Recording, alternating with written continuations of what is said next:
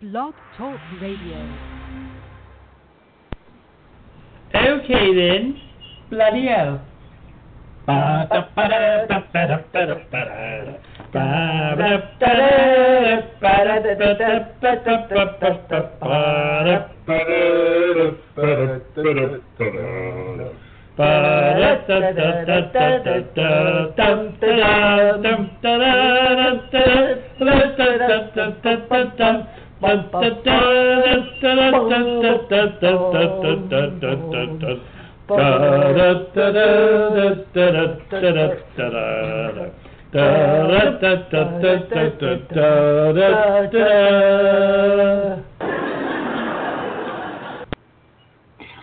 And welcome back once again to Progressive News Network.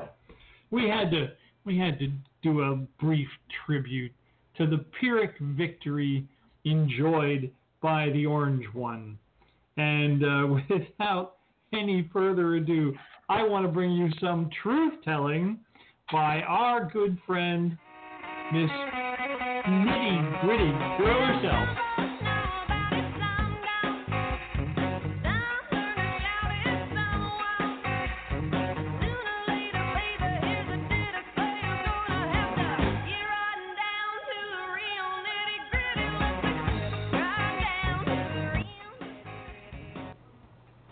Brooke, take it away, dear. Okay, so we got a lot to talk about. I do want to fill people in on, was that a pomp and circumstance from the... Ruffles and flourishes. Ruffles and flourishes, gotcha.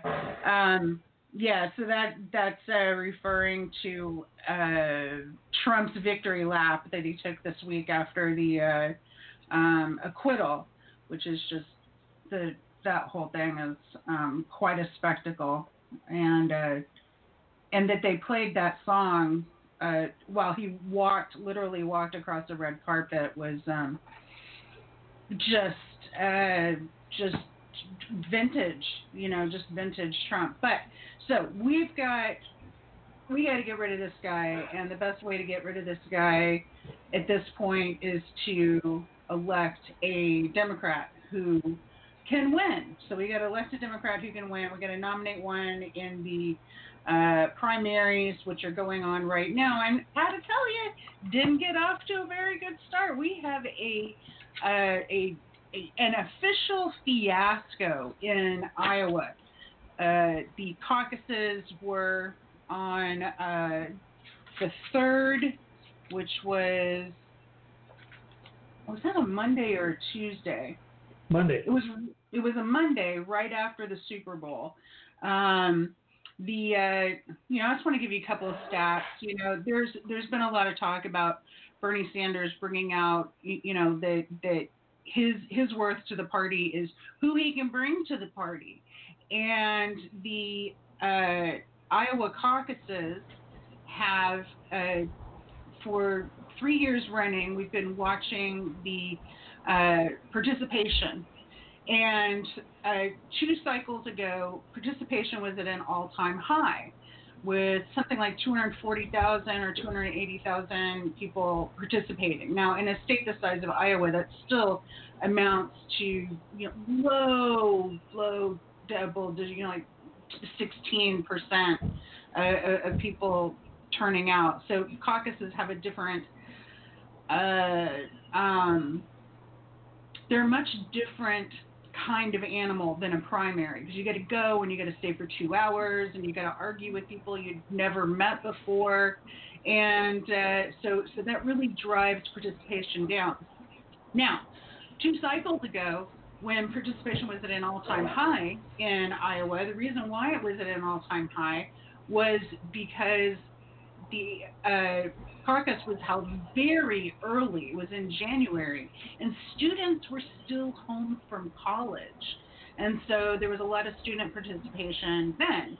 Now, fast forward to 2016, you had turnout of 160,000, and then 2020, you had turnout of a little bit over 160,000, but you didn't have the benefit of students being home for college, and if you look at the numbers, Bernie Sanders actually did turn out his his younger voters, and it looks like the people who didn't come out were not in the demographics that he was targeting. So Bernie Sanders did a lot of work, and this is something that we talked about a lot with regard to the fallout from the Iowa caucuses. I'm going to talk about that in a little bit more in a minute. Is Bernie Sanders worked on the multiracial working class coalition, and a lot of those votes were in the satellite caucuses.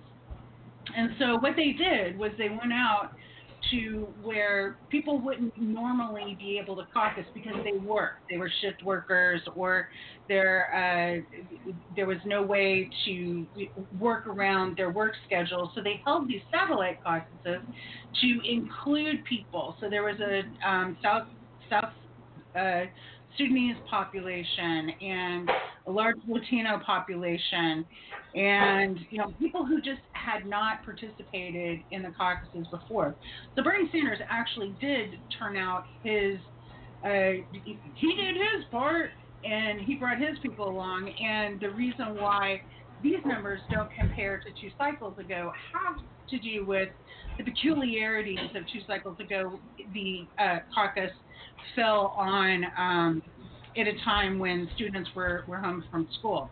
But this should tell you, I think, that caucuses perhaps maybe should occur when students are home. Maybe that's a factor we ought to factor in, or just making it more making it easier for students to participate in these caucuses in general. But that's not what we're here to talk about. We're here to talk about the fiasco and what went wrong. And Rick, can I get you just for a second to mute for me? I'm getting a lot of Sure. ambient noise. Thank you. The disaster in Dubuque. And throughout the state. So, okay, what we have here is, I think for a lot of people who are watching this closely, and not everyone is watching it closely. I think that if you're in Twitter world like I am, then you spent this whole last week, waiting for caucus results. Someone was circulating the meme with Dave Chappelle as the crack addict, and it was like, you got any of them caucus results? Which is exactly how it felt day after day after day. And we have the Zeno's paradox of the release of the caucus results. So they started out with 62%, and then they dribbled them out. You got maybe like 12 after that, and then you got 8 more percent, and then 4, and then 2. And then they held back those satellite caucuses until the very end. And the timing on the release of each of these tranches of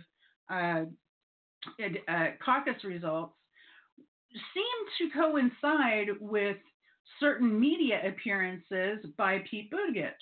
So right off the bat, 0% reporting on the night of the election, and you have Pete Buttigieg.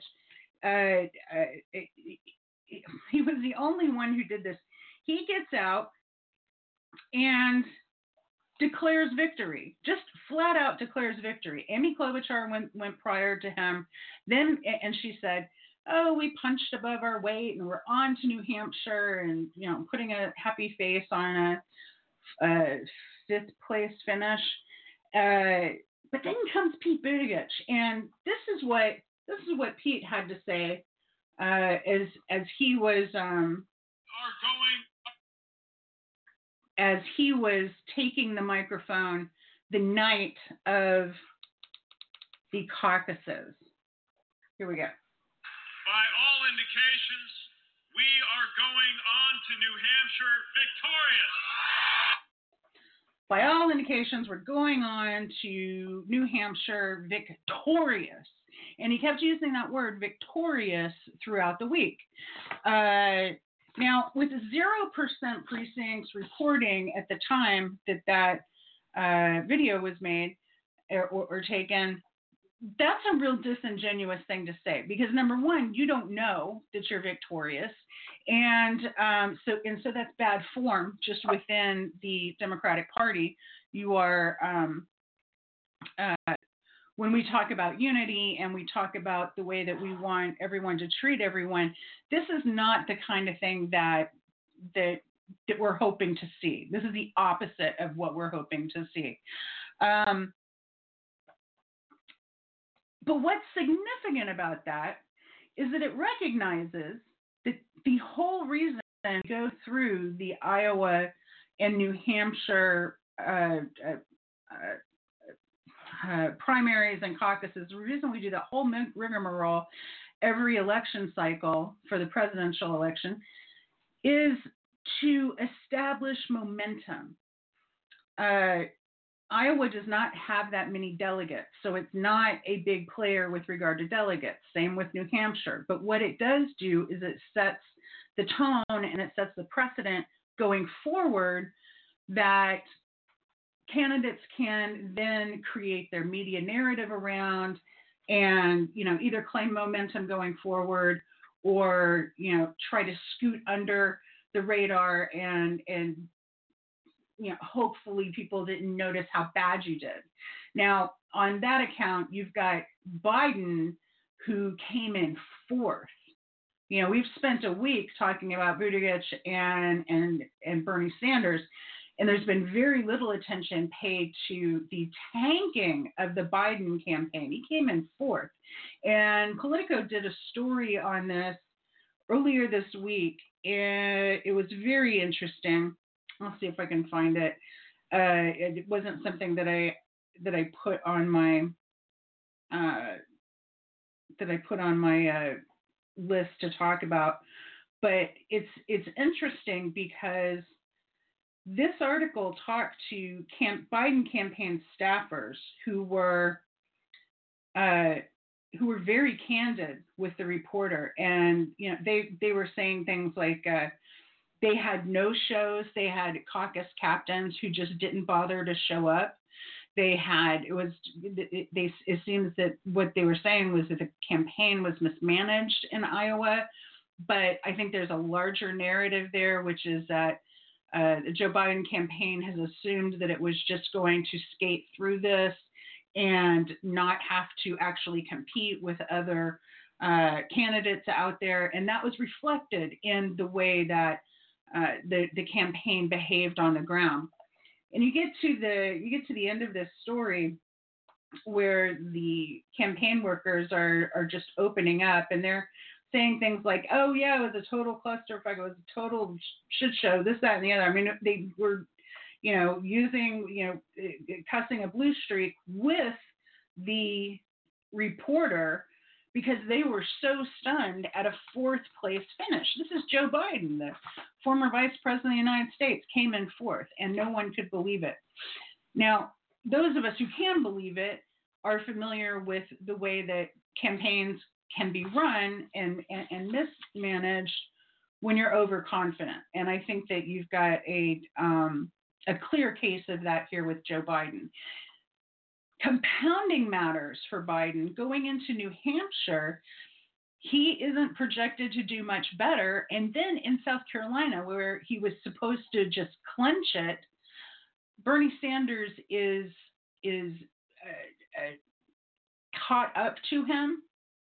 And it looks like Bernie Sanders is going to do very well in South Carolina. And some forecasters actually have Bernie Sanders winning South Carolina now. So the whole narrative about Biden skating through this primary is collapsing, and it's collapsing fast in the way that Kamala Harris's campaign collapsed very quickly. As a matter of fact, Joe Biden had no scheduled events in New Hampshire this weekend prior to the primary. That's the kind of thing that you do when your campaign is starting to put things in boxes and pack it in and move along. This is not the kind of behavior that you expect from a campaign that is, got the momentum and going on to the next state and going to do great. This is not a good sign. This is not a good sign for their campaign at all. Now, I brought up polling because, and we're going to get back to this whole Pete Buttigieg thing, but I don't want to frame things in terms of Mayor Pete right now, because I think that we have a discussion towards the end of my segment that is very important to hit with that. I would like for us to look at some of the more positive things right now that are on the radar. And there's something that's very interesting that cropped up this week, which is Nate Silver's polling operation 538 unveiled a new mathematical model that they're using, which is a qualitative model. This model takes into account things like momentum and different advantages that a campaign might have in different states, and the response of volunteers and the response of small dollar fundraising, all of those kind of subjective issues or subjective data points. And they're trying to quantify it. And they're trying to quantify the qualitative and create a forecasting model that goes beyond just the phone calls and polling people and then doing the averaging out of all the polls. So, and this blows my mind because Nate Silver is no fan of Bernie Sanders. If you follow Nate Silver on Twitter, you've been watching what's been going on in the last couple of months with his posting on the election, you have not seen a lot of favorable messages coming from 538 with regard to Bernie Sanders. But then all of a sudden, they unveil this Democratic primary forecast and put Bernie Sanders at the very top of it. Now, I think this is dangerous. I'm going to tell you why. They put Bernie Sanders at the top of it. Then they have right behind Bernie Sanders is nobody, and then Joe Biden, and then Warren, and then Buttigieg after Warren. So Buttigieg is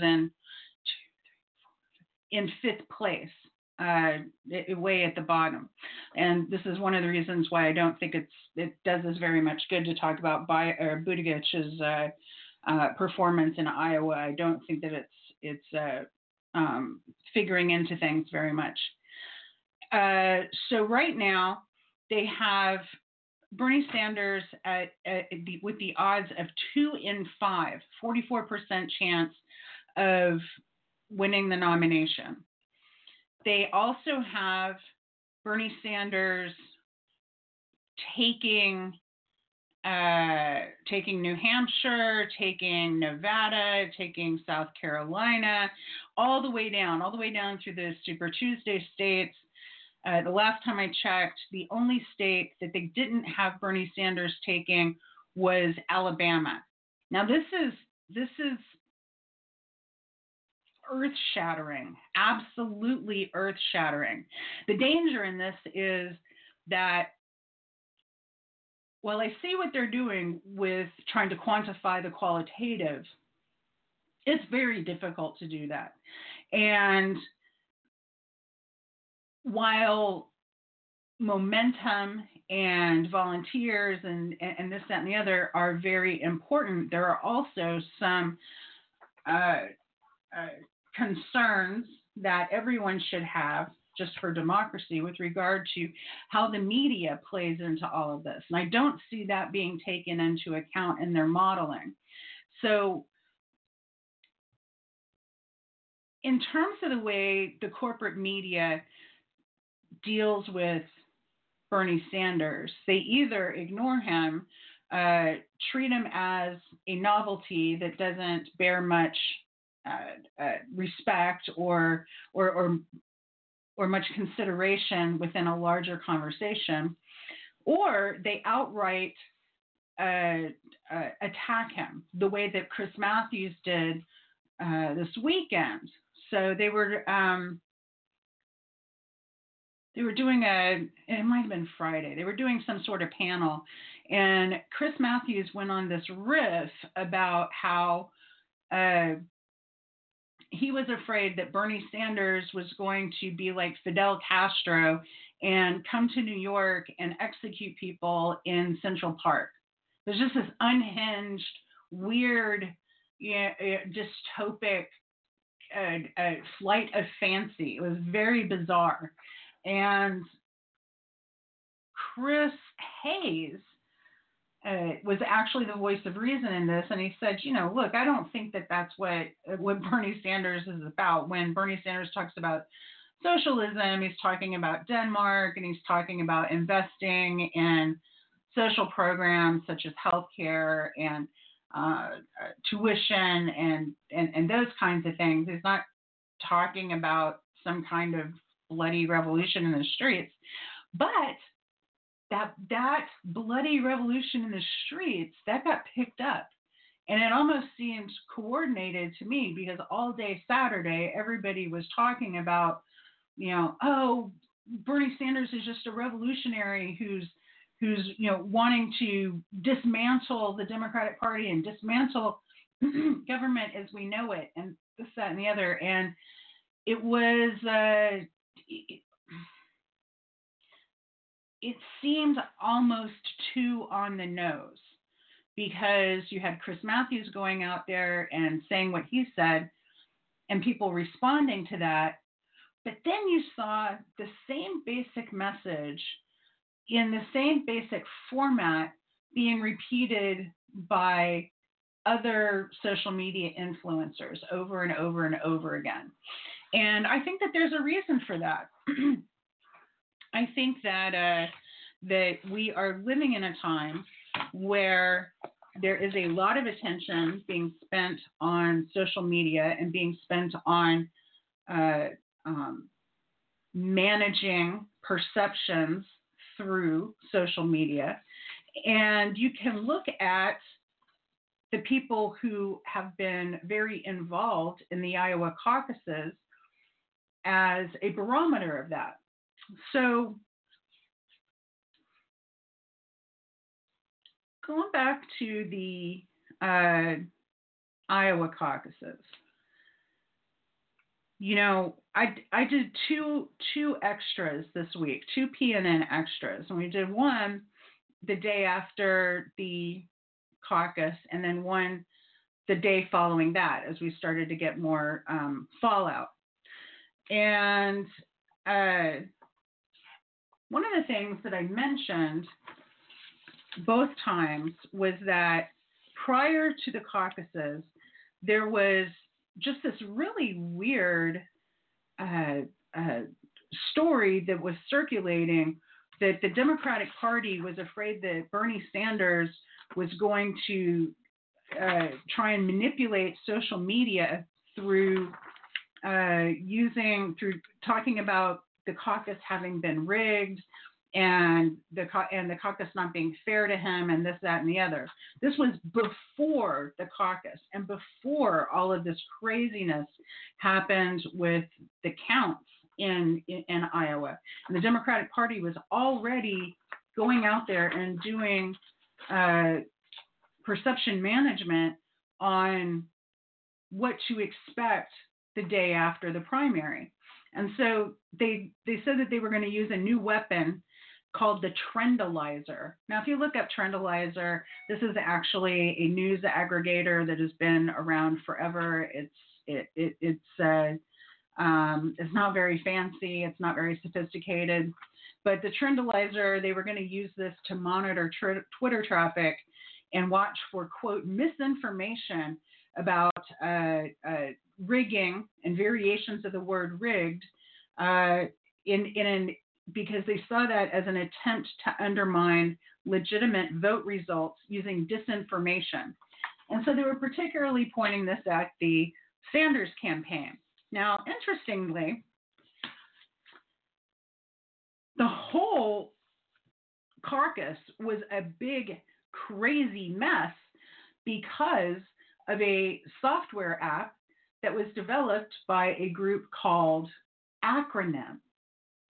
Acronym is the creation of CEO Tara McGowan.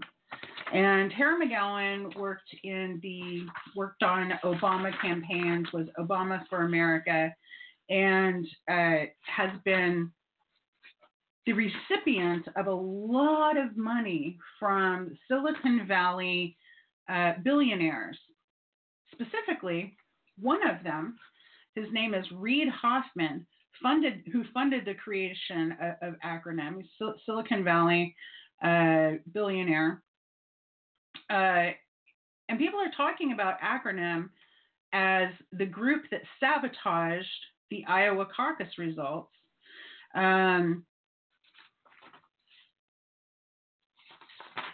Because they created this app called Shadow, which totally didn't work.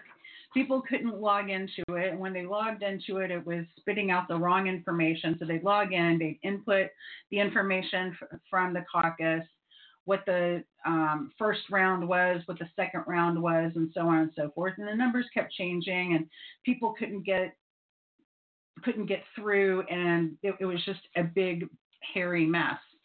Well, Max Blumenthal has done a couple of stories at the Gray Zone, and you can find this at thegrayzone.com. He did one on February 4 and one on February 6. Yeah, 4 and 6. And one is about billionaire Seth Klarman, who had some funding behind this group Acronym. And then the second one is this billionaire Reid Hoffman, who actually funded the creation of Acronym. Now, these guys have been funding the creation of this app and funding the work of Acronym and Shadow. And as some friends of mine on another podcast called Move Left Idiot said, like, could you get more blatant with making reference to intelligence agencies? I mean, actually using the name Acronym. Acronym is often what people call the alphabet soup, intelligence agencies. And then the actual app that they created was called Shadow, which is, also has its own, rather dark, nefarious kind of connotation. So you don't need, while the Democratic Party seemed to have been very afraid of there being misinformation, just made up out of whole cloth that would undermine people's confidence in the vote or in the caucus. Nobody has to make up anything.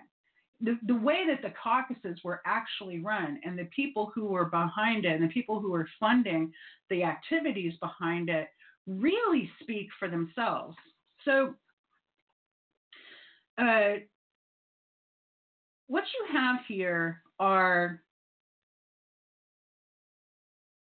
a couple of entities, and you have the CEO, Tara McGowan, who has been hailed in celebrity Silicon Valley kind of media as being the next great hope for the Democratic Party, and that she was potentially laying the groundwork to usurp the DNC entirely. That was written in Vanity Fair. Acronym has been for years overseeing massive Facebook media operations that were intentionally modeled after Internet Research Agency, IRA, the Russian trolling operation, where what you do is you set up all of these little localized media outlets. So it'd be like, say, for instance, Brevard County Political News or Tampa Bay area sports and weather, things like that. So it'd be very localized, and they would, as people participated on Facebook in in these particular media operations, they would scrape the information from people's profiles so that they had a sense of who would react to what kind of media. Now, this is why I said when IRA first came along that this is what troll farms do, is they scrape data, they push information out to appeal to certain sets and subsets of people. So it's important to know whether you're talking to evangelicals or if you're talking to sports fans or if you're talking to storm chasers or whatever it is.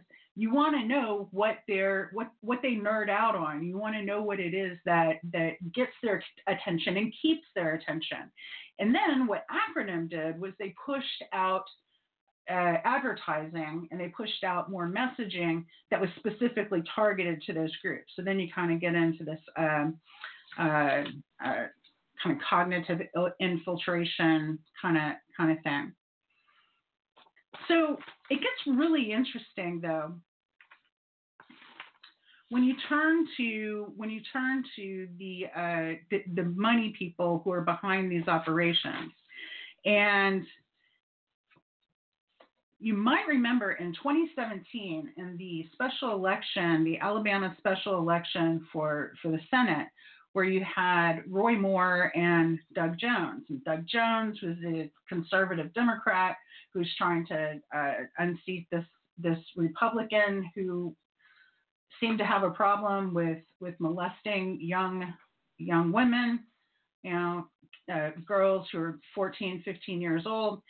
And there was this really bizarre operation that was carried out in Alabama that was a false flag, where a third candidate was created. I suppose a third candidate was created, and they were trying to push people towards that third candidate. They were using these trolling operations to scrape that information and find the people who would respond to a third party candidate. And then secondly, they created a false flag where they had bought all of these Russian troll bots and attributed them to Roy Moore. Now, this operation was done by a group called New Knowledge, who then went on to provide a Senate intelligence briefing on the grave threat Russia poses to the United States with regard to our social media. So these are some really deep, crazy intersections with Acronym, with Shadow, with the Democratic Party, with really dark shenanigans. This whole thing with the false flag operation in Alabama is legendary. And just to make the connection a little bit tighter, people involved in these operations. One of them is Dimitri Melhorn, a venture capitalist and political strategist, accustomed to walking the line between the corporate world and the Democratic Party. And so what he was doing was using all this entrepreneurial kind of hype to get the Democratic Party to buy into these for-profit media enterprises. And one of the things that I find really interesting about this is Melhorn's career path has tracked closely with Pete Buttigieg. He studied at Harvard's Kennedy School of Government and launched his career at McKinsey Associates, just like Pete Buttigieg did, and then became a leading advocate for school privatization as the CEO of Michelle Ray's Students First. Now, one last thing on this, because I've run into this on Facebook. Pledging to inoculate our politics and our economy against corruption, white nationalism, and mass deceit, Melhorn's operation, which is called DigiDems, has taken a lot of donations and is pushing out media through entities called Woke Vote and Push Black. Push Black is a racial justice group Woke Vote is a generic kind of get out the vote. And then there was an anti-Nazi organization known as Integrity for America. Push Black somehow got a hold of me, and they won't stop pinging me on Facebook Messenger. So every time I get a message from Push Black, I am reminded of how this dark money has been operating in the back rooms in our democratic process. So if you run into any of these groups, just know that their funding is kind of deep and dark. Now, let's turn back. I think we can do this. I think we can go back right now and review this situation in Iowa. Let me find my notes on those. Okay, they're over here. Excellent. Okay, so right as we were going on tonight, I had mentioned that there had been an announcement that the Iowa results are in. They've got 100% in, and the state party's results show Pete Buttigieg as the delegate winner, but caucus tally sheets could not be changed, even if they contained mistakes, according to the lawyer for the party. So what happened was late last night, an email went out by the Iowa State Democratic chair that even if there were glaring mistakes in the counts, in the votes, that they were not going to correct them, that they had to stand as is, which is just crazy. And what they said was, it should be right here. IDP chair, Iowa Democratic Party chair, Troy Price, sent an internal email to the party attorney saying that any re-examination of precinct results cannot change the result on caucus math worksheets, even if they are wrong. And he said the incorrect math on the caucus math worksheets must not be changed, quote, to ensure the integrity of the process, unquote. Most importantly, the worksheet is the caucus chair and secretary's certification of the results as required by Iowa Code, blah, blah, blah. It is the legal voting record of the caucus, like a ballot. So what's being reported here is you have a major conflict between what is considered the legal record of the caucus and the ballot, which are these worksheets, and then what the party chair is saying that they're going to count, or that they have counted, which happens to be wildly inaccurate. And there's been some really good independent journalism following how many mistakes have been going on and who they favored. It looks like, according to some researchers, many researchers online, too many to name, that when you look at the mistakes that were made in Iowa, you get this graph where you've got mistakes against a candidate on the right-hand side and mistakes for a candidate on the right-hand side. You got all the candidates stacked up. And as you look at all of the mistakes, you see Bernie Sanders had a huge, just this giant line of mistakes against him. And then you go down the list further and you see Pete Buttigieg had all of these mistakes that wound up in his favor, which is just bizarre. You know, you even had some caucus sites where Deval Patrick had somehow received all of the caucus tallies that should have gone to another candidate. I think it was Steyer. So people were just willy-nilly moving around the numbers on the tally. And while they were doing this, they kept, like I said, it was the Zeno's caucus results. they kept dribbling them out in dribs and drabs. You know, here's a couple of 3% more of the totals. Here's 2% more. And they kept holding back the satellite caucuses. Well, the reason they held back the satellite caucuses is that is where the multiracial working class coalition came together to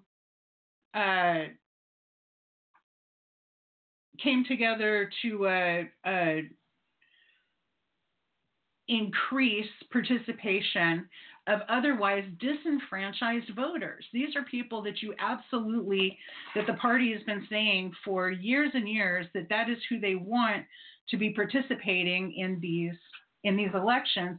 And those were precisely the results that they kept holding back and that they wouldn't give to us. Now, it looks like, even given this fiasco that went on in Iowa and the big media campaign to push Pete Buttigieg, which you saw at the CNN town hall. Remember, CNN is the media organization that did the debate where they had the Elizabeth Warren face-off with Bernie Sanders, where they said they basically allowed Elizabeth Warren to present her narrative about Bernie Sanders being sexist without having to back it up, without having to defend it. It was just taken as a given.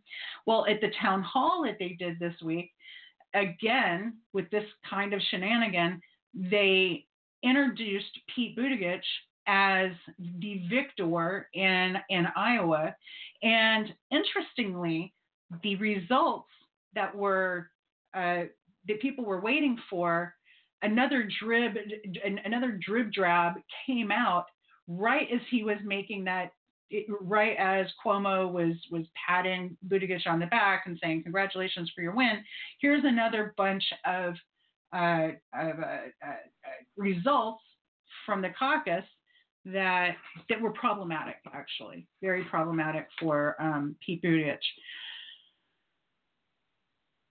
One of the things that corporate media has done throughout all of this is they've given primacy to this weird thing called the state delegate equivalent, which sounds like processed cheese product, probably because it is. A state delegate equivalent is people are voting on who to send to their state convention in order to vote on who gets to be the party chair in the next year. That's what a state delegate equivalent does. A state delegate equivalent is not a delegate. It's not who wins the race. And Bernie Sanders had 6,000 more votes in the first round and 2,500 more votes in the second round of voting in Iowa. And so he did a press conference where he said, where I'm from, it's the person who wins the most votes who wins.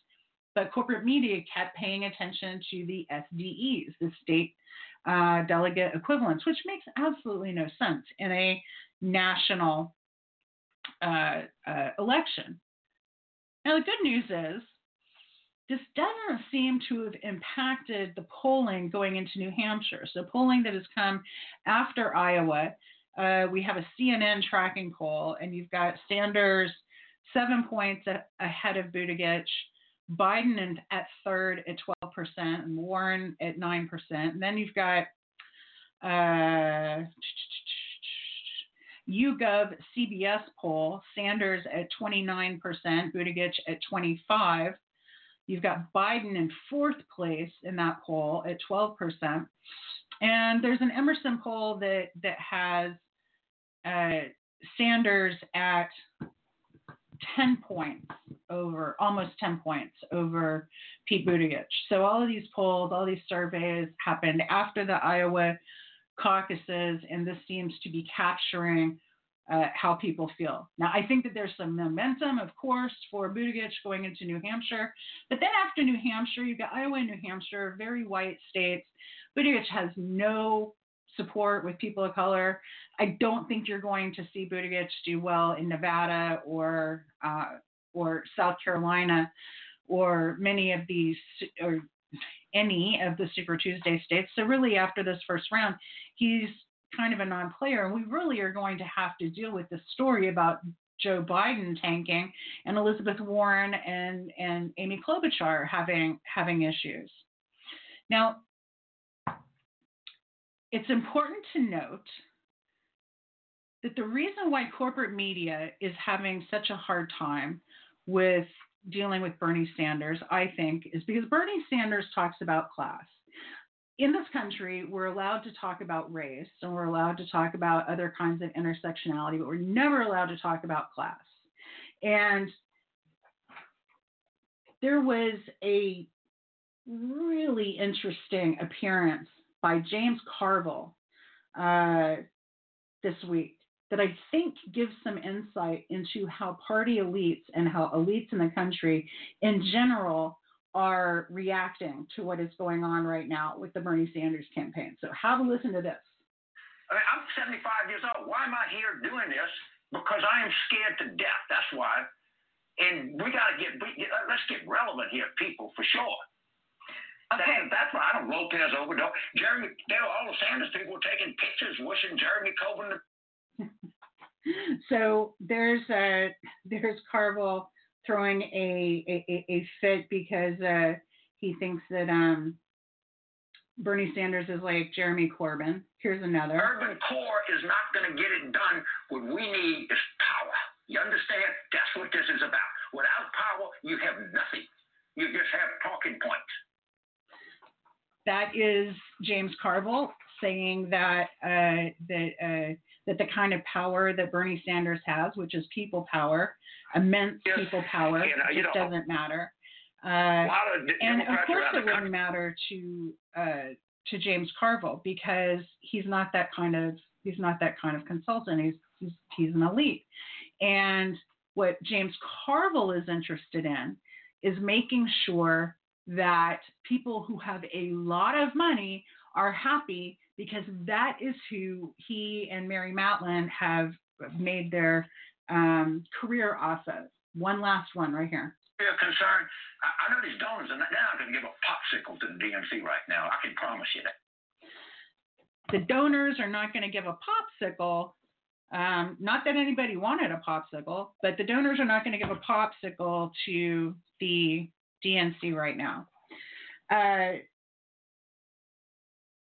This was not a great appearance for James Carville. He looked like he just got out of bed. His glasses were on crooked. He looked terrible, and he looked kind of unhinged. It was not a good appearance for him.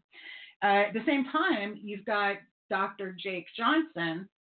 If Democrats care about winning in the fall, if it ends up being a contest between Bernie Sanders and Mayor Pete, then people need to probably rally around Bernie Sanders because Mayor Pete's ability to actually expand the voter base outside of Iowa doesn't look good. The guy. Dr. Jake Johnson is no friend of Bernie Sanders. Okay, so with him making those kind of statements, and then you've got. Like I said, Matthews earlier, claiming that there would be people hanging in Central Park, and you've got James Carville with his freak out there. Something is going wrong. And one of the things that happened after Iowa was Tom Perez stuck his little head up out of nowhere. Tom Perez is the DNC chair, and he wanted to recanvass. He wanted a recanvass of the Iowa results. I think he called for that on Wednesday or Thursday. And then he took it back the very next day. At the same time, you had Iowa, the former chair of the Iowa Democrats saying that, look, this app was pushed on us by the DNC. The requirements that have screwed us up, that led to this whole state delegate equivalent nonsense, that was pushed on us by the DNC. You've got all of these other state Democratic parties who are rallying to the support of Iowa because they see the DNC is playing this blame game and putting everything on the local leadership and making it look like it was all Iowa's fault. And Iowa Democratic Party is saying, no, look, we're just doing what the party was telling us to do. So finally, the last thing I'm going to get into is how is this going to impact going into Nevada? Because remember, Nevada and Iowa were both using the same software. They're both using Shadow. So immediately Nevada says, we can't use that Shadow app. So we're just not going to we're not going to have anything like that. And then they backtracked pretty quickly and said that they were going to debut a new iPad-based tool, not an app. They're very vehement about how it's not an app, but a tool to calculate math on caucus day in the wake of the Iowa fiasco. So instead of relying on, people who've done caucuses for decades, when you go to vote in a primary in Florida, you see the same people there year after year. Every time you go vote, local elections, presidential elections, it's always the same people. It's the same in caucus states. These people have been doing it forever. They know what they're doing. And then all of a sudden, we have all of these requirements for apps and tools and this, that, and the other that create a buffer between the caucus captains and then the count that is made to the party. And I think that this is creating a lot of mistrust.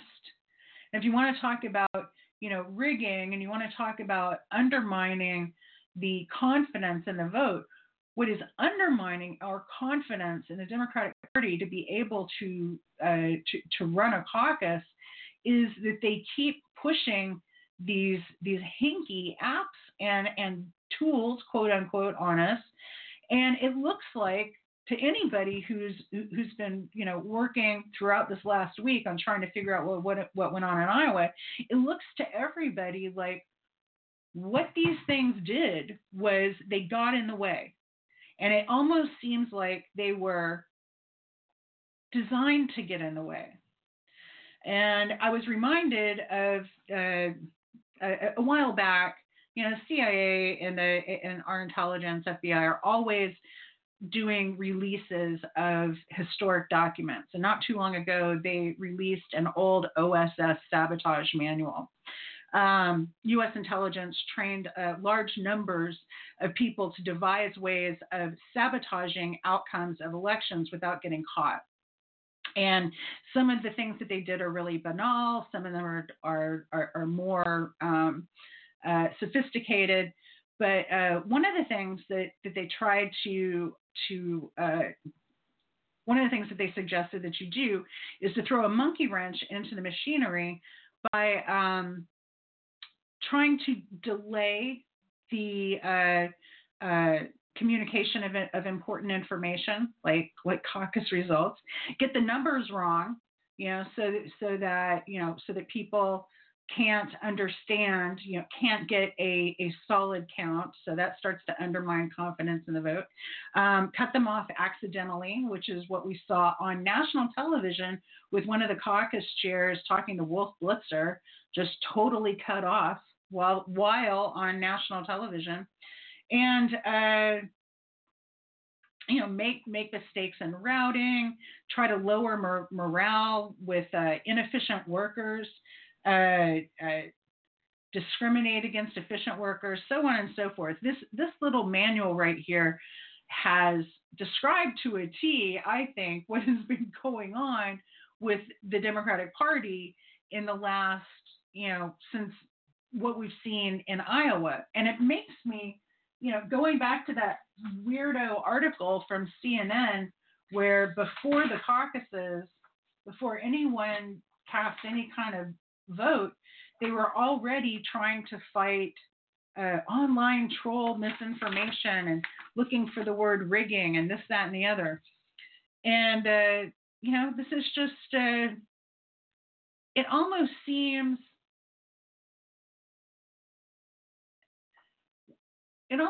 like if you're having to ask yourself constantly, is this incompetence or is it sabotage? Is this incompetence or did they mean to be incompetent? Who is this benefiting? If you're always having to ask yourself that and doing it repeatedly, if we see this again in Nevada, for instance, then I think you've got a problem that's systemic. Maybe everyone up and down the line is incompetent. Maybe they don't know how to take a phone call. Maybe they don't know how to do math. Maybe they shouldn't be in any of these positions of power. But what should happen, I tell you this, is that Tom Perez should have gotten out in front of this disaster and done something proactive. But instead of doing that, what he did was he got out in front to shield Pete Buttigieg, to try and pump him up. So instead of trying to figure out what was going on and to try to solve the problems that were happening in Iowa, every move that he made was to benefit Pete Buttigieg. So, all I can say is, check out this. I'm going to put this in my show notes and in my Twitter thread. Mark Ames did a really good thread 3 days ago, taking clips from the old OSS sabotage manual, and reading it, I got chills because I remembered all of these passages, and I remembered, all of this like little, nitpicky things that you're supposed to look for, as a lefty progressive. You want to know how it is that people sabotage things so that you can look out for it in your own organizations.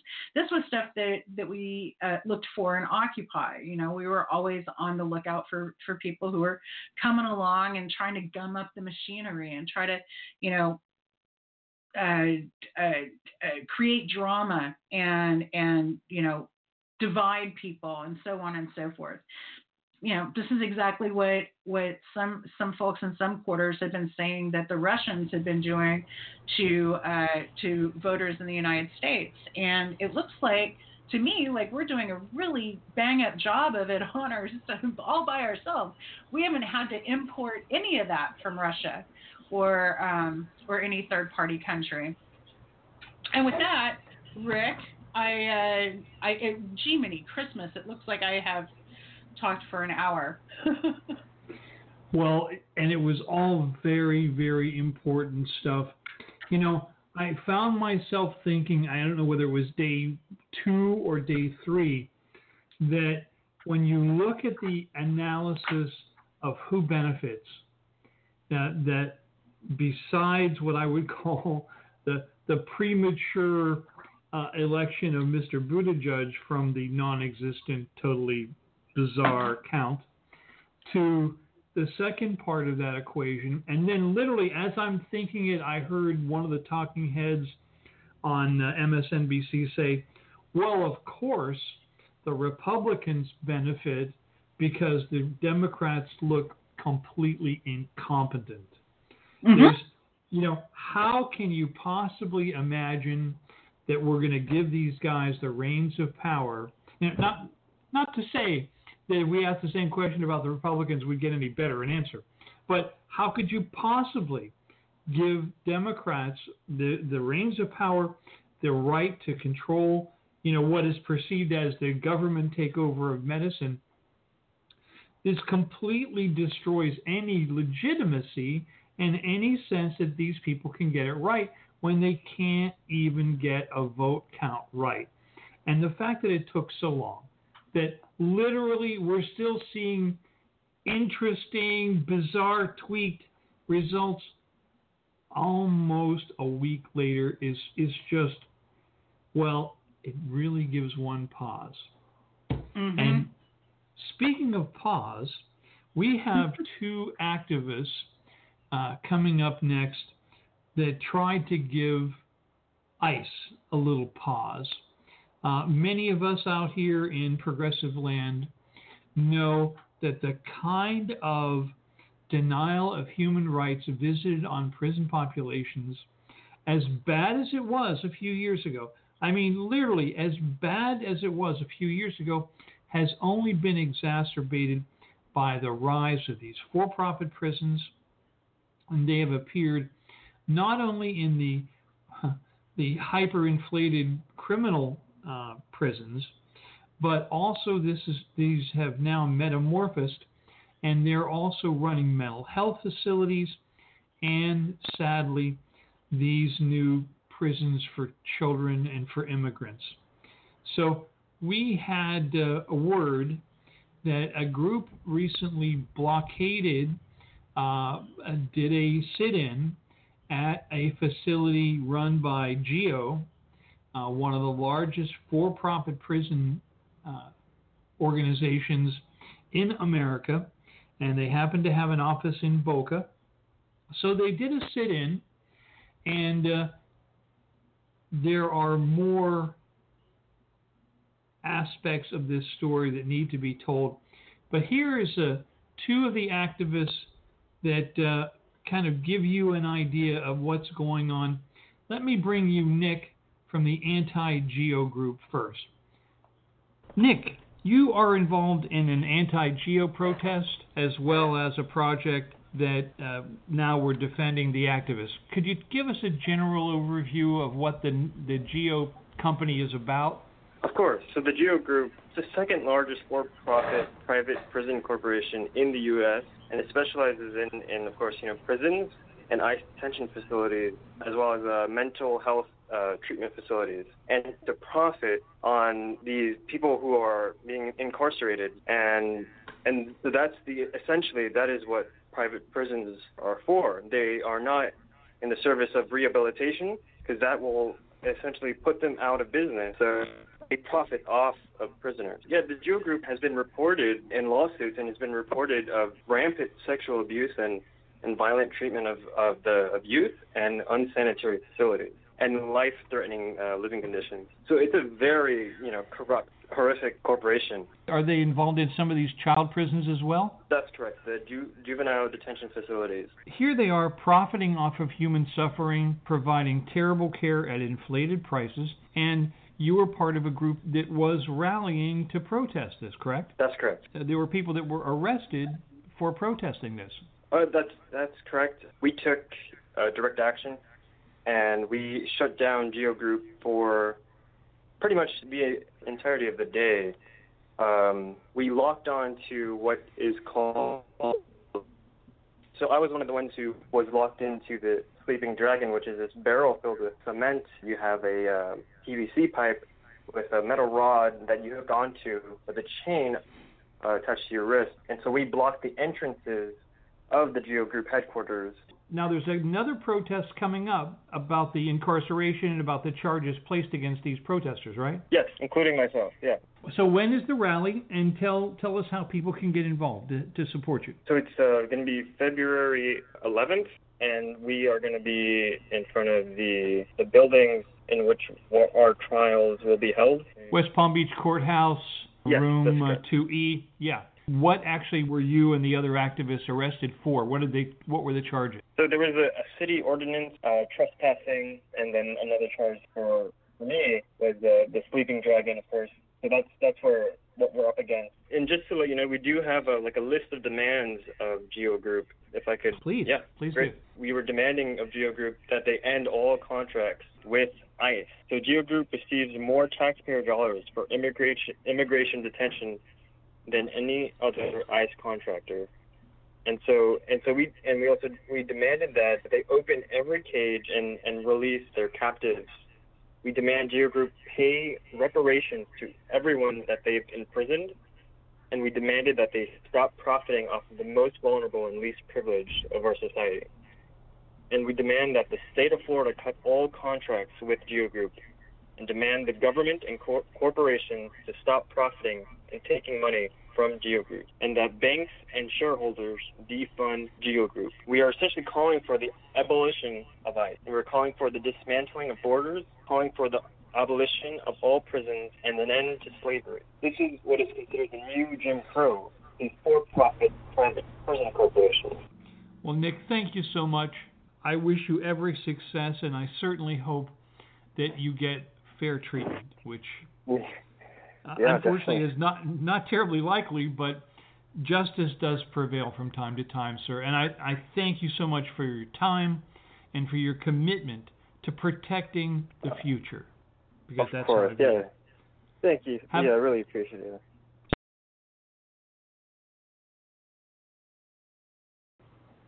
I also want to bring you this word from our good friends at Daughters of Isis.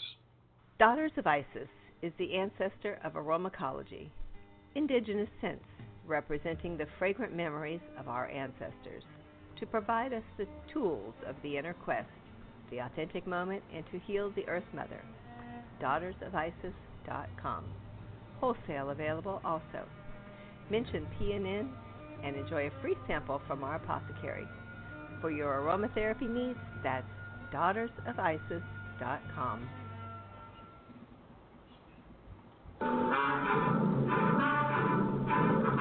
Progressive News Network, a new Mercury Media production, where you'll find the voices of activists, the voices of those working to make this a better world. We believe that as we face challenging times, the human spirit can face and surmount the foolish and the short-sighted. Tune in every Sunday, 7 p.m. Eastern Time, for the live show, or anytime you can. Progressive News Network, found at www.newmercurymedia.com/PNN/. We have a future. Tune in and build it with us. Underwritten by Florida Media Labs, produced by Rick Spizak in cooperation with Canary and a Coal Mine Films. Progressive News Network. Many of you out there were watching when the current occupant at 1600 held the most bizarre rally after turning up at a prayer breakfast and basically accusing Speaker Nancy Pelosi of lying when she said she prayed for him, and essentially denouncing his perceived enemies. And then he held a second event, because when your ego is as fragile as his, you need to pull out all the stops and really pretend that everything's okay. So in his dishonor, I would like to play this for you. Okay then, bloody hell.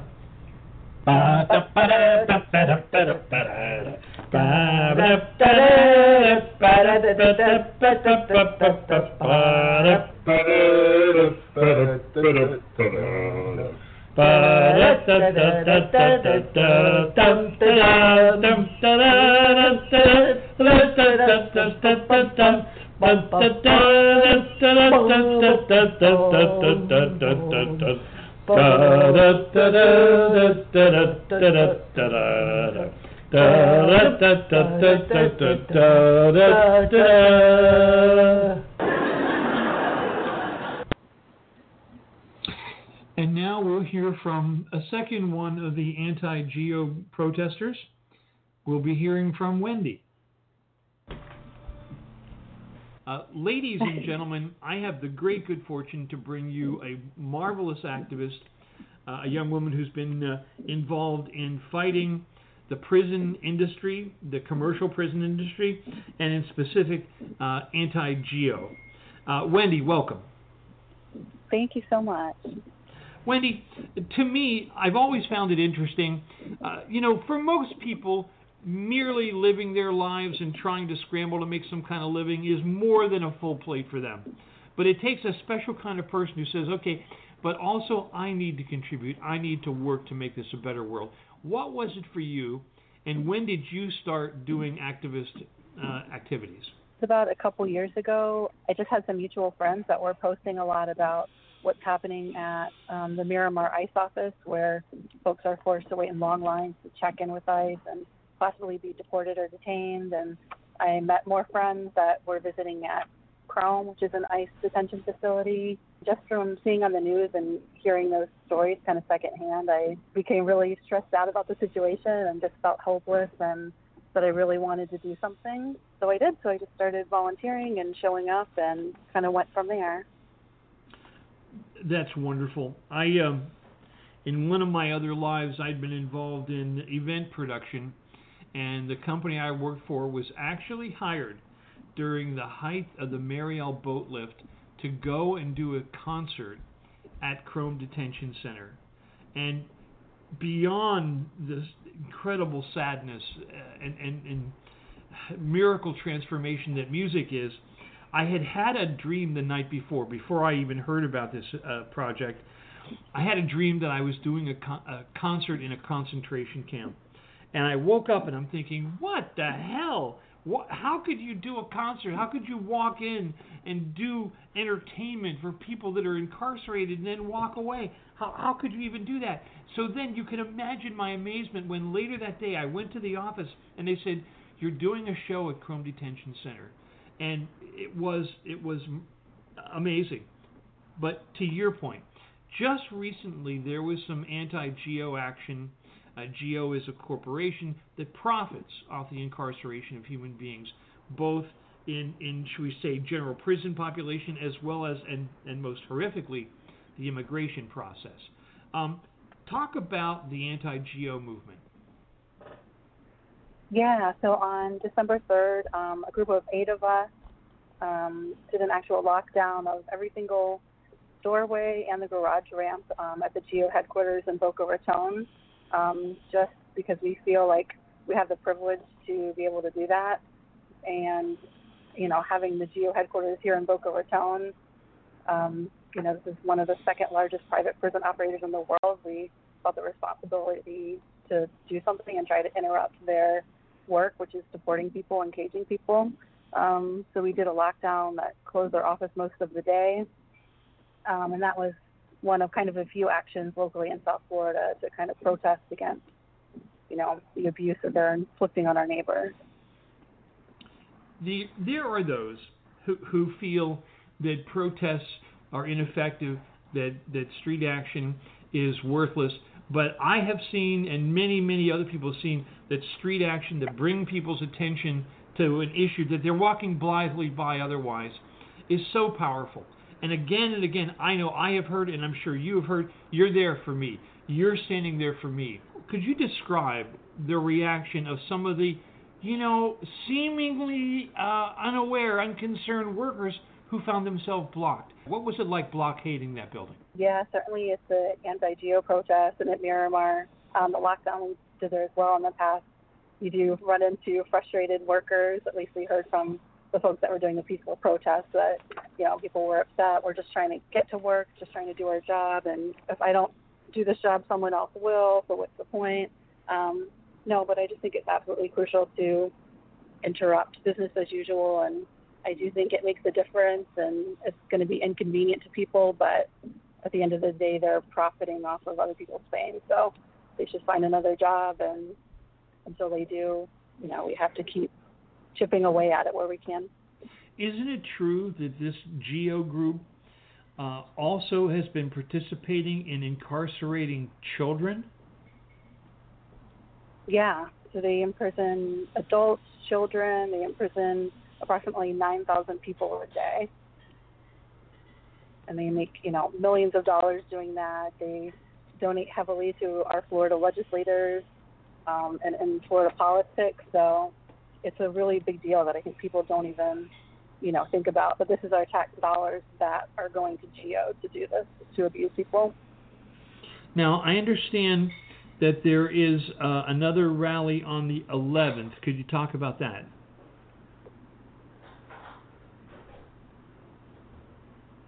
Just before the court hearing. Oh, talk about the rally? Yeah. Yeah, so we're going to be doing a rally before we head into court, just to highlight and remind folks that the GEO headquarters is right here in Boca Raton in our backyard, and they are imprisoning people and about all of their crimes against humanity.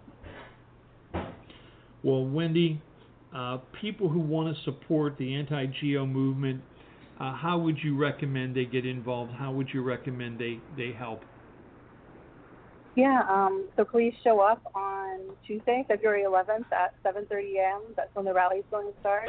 And then at 8:30, if folks want to try or rally outside in support of the activists that are, facing charges from the arrest, they can please join us at the West Palm Beach Courthouse at 7:30.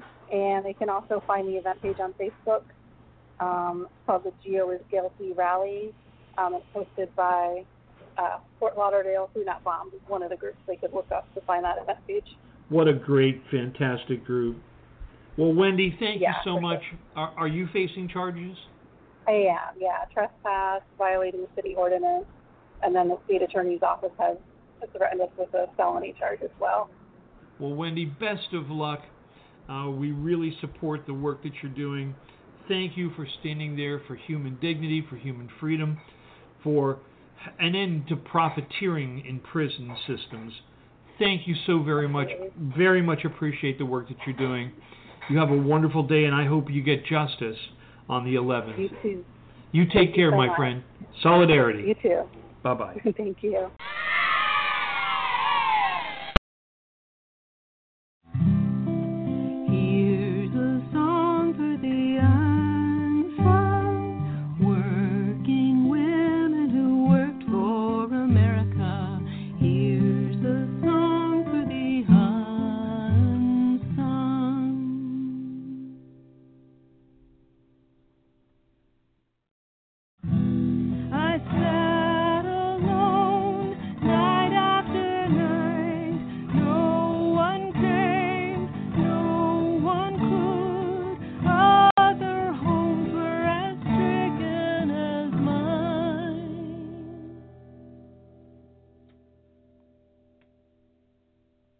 For this I came from Ireland, Mary Harris Jones might have said. She was 37 in 1867, and her husband and all 4 children lay dead from yellow fever. Moving to Chicago from Memphis, she set up a dressmaking business. She wrote in her autobiography, often while sewing for the lords and barons who lived in magnificent houses on Lakeshore Drive, I would see poor shivering wretches, jobless and hungry, walking along the frozen lakefront. Summers I watched mothers from the slums, lugging babies and little children, hoping for a breath of fresh air from the lake.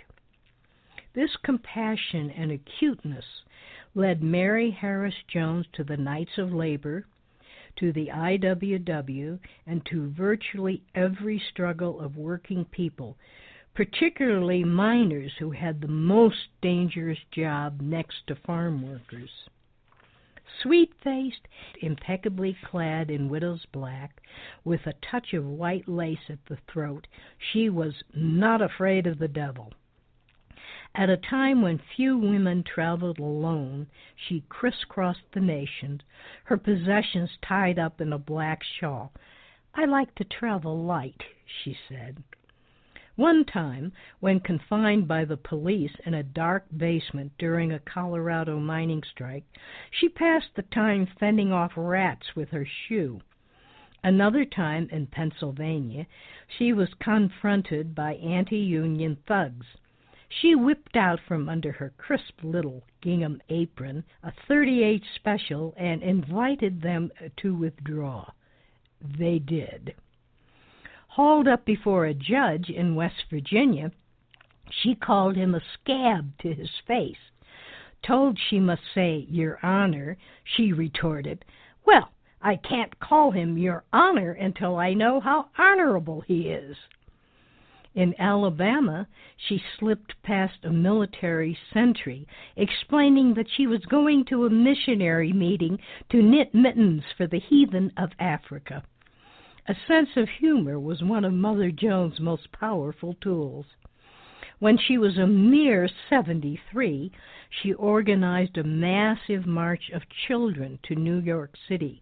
Accused of exploiting them, she pointed out that they labored 10 and 12 hours a day in mines, fields and factories.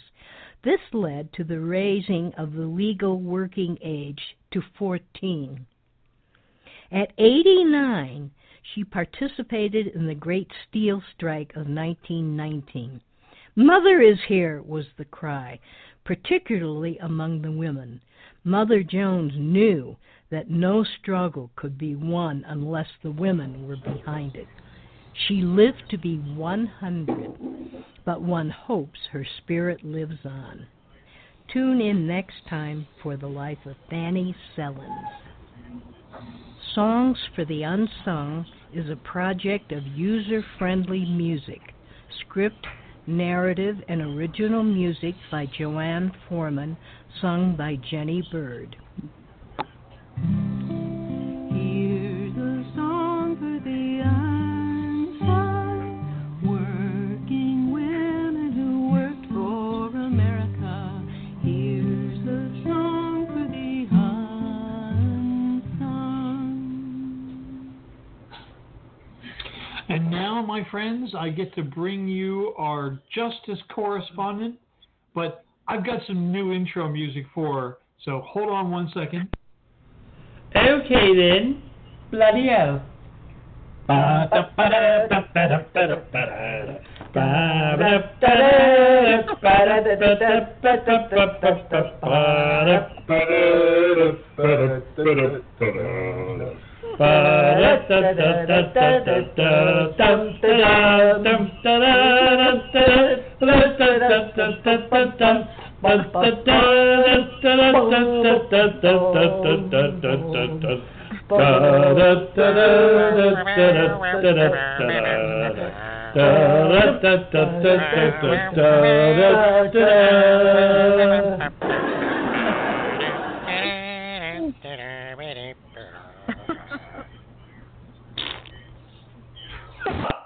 Janine, take it away. Thank you, Rick. Okay, well, I'm just going to start. That was some intro. Last week, the world watched as Donald Trump was acquitted in the GOP-controlled U.S. Senate. We witnessed the refusal of the GOP Senate majority and the Majority Leader Mitch McConnell to allow any witness testimony. We endured the convoluted arguments offered by his team of attorneys, some who represented the office of the presidency and others who were his personal attorneys, as they pronounced this president to be effectively above the law by virtue of nothing else other than being the president. To anyone with a shred of respect for what we quaintly call rule of law, the Senate procedures reflected a profound, what can only be called dereliction of duty to the nation, to the Constitution, and to the very idea of rule of law itself.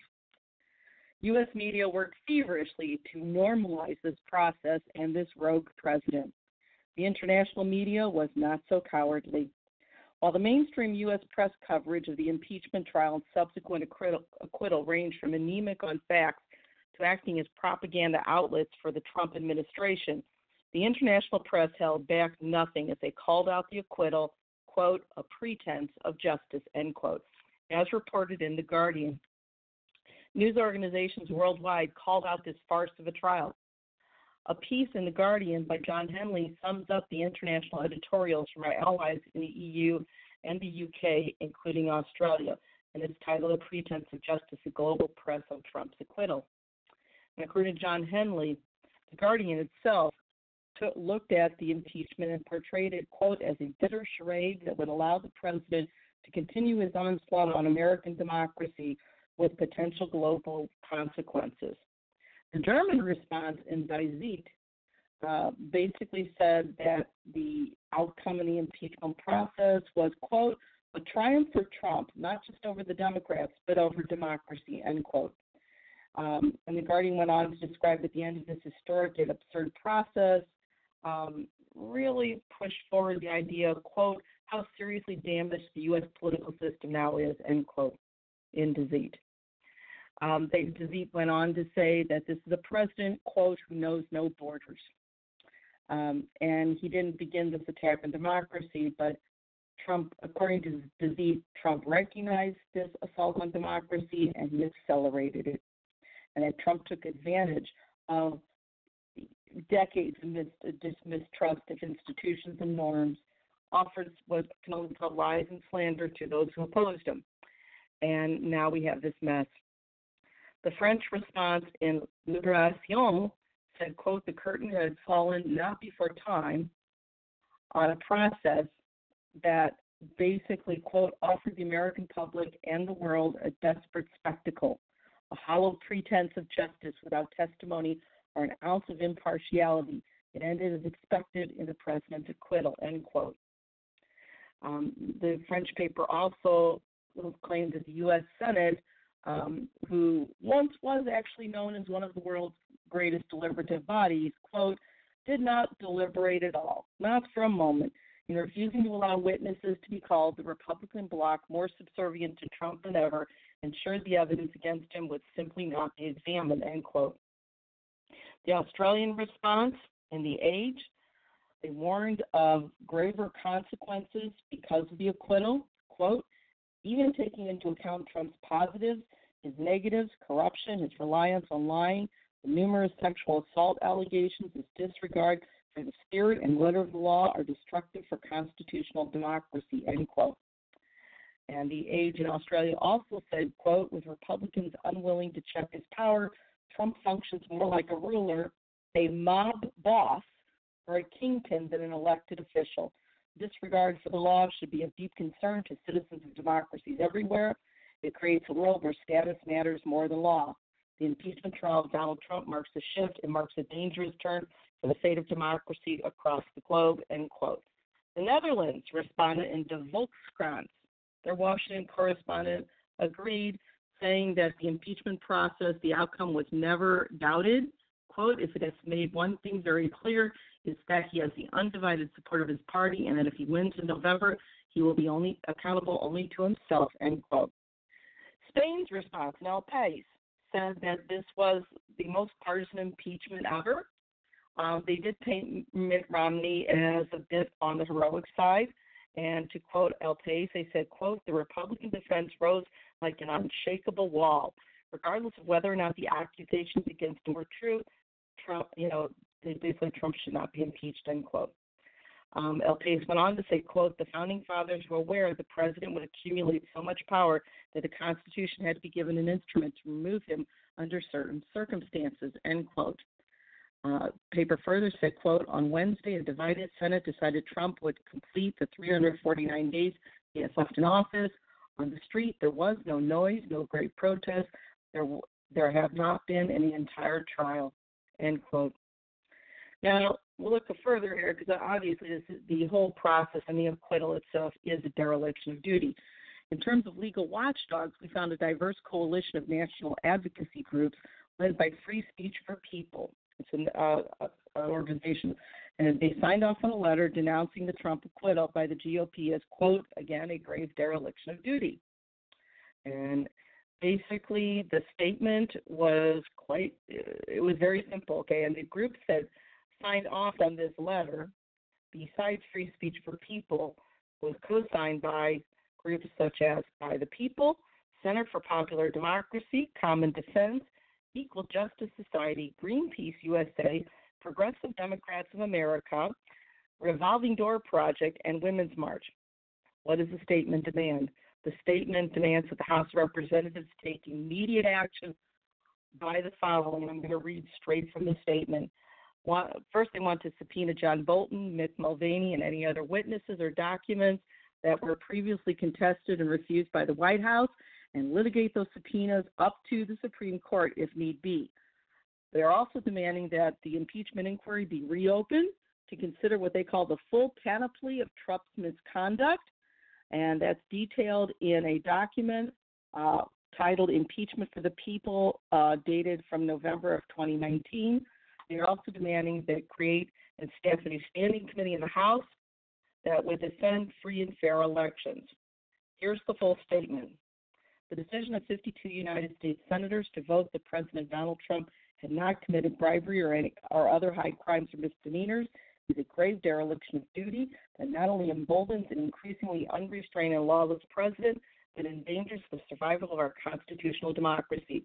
In the short term, the president has learned that he can use his office and our money to extort a foreign government into investigating or harassing his own political opponents for the sake of boosting his reelection prospects. And Trump has shown that he exploits these opportunities whenever possible. The nation should prepare itself for more of the same, some of which may lie behind the shadows, as Trump's efforts to pressure Ukraine almost did, and be ready to respond immediately. But the long-term damage is even worse. The president's defenders did not defend against the impeachment charges by arguing that the president was innocent of the acts of which he was accused. If the facts had ever been had been even ambiguous, let alone in his favor, he would have gladly encouraged his hand-picked chief of staff, national security advisor, and other staff to testify on his behalf. Instead, he blocked their testimony with the complicity of his supporters in the Senate because he knew that his hand-picked advisors would incriminate him. The worst part is that these senators accepted the official defense presented by Trump's legal defense team. Quote, if a president does something which he believes will help him get elected in the public interest, that cannot be the kind of quid pro quo that results in impeachment, end quote. This is a recipe for authoritarianism in service of the president's own reelection efforts, and it will not be the end of Donald Trump's impeachable misconduct. We at Free Speech for People with our allies call the House to take 3 immediate steps.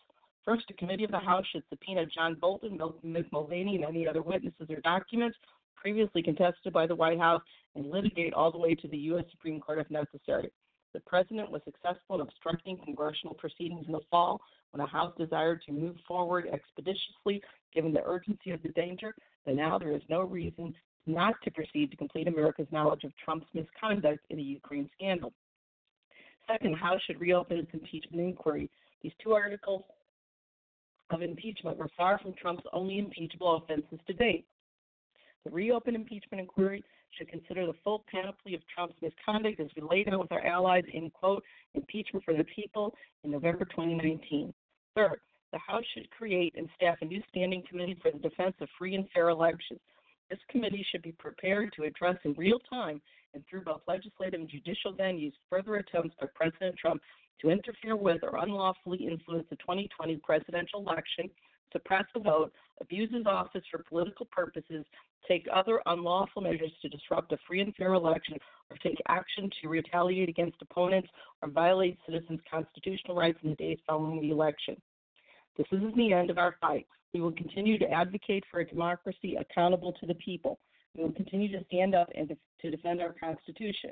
We will continue to build with our partners all across the country the movement to protect our republic.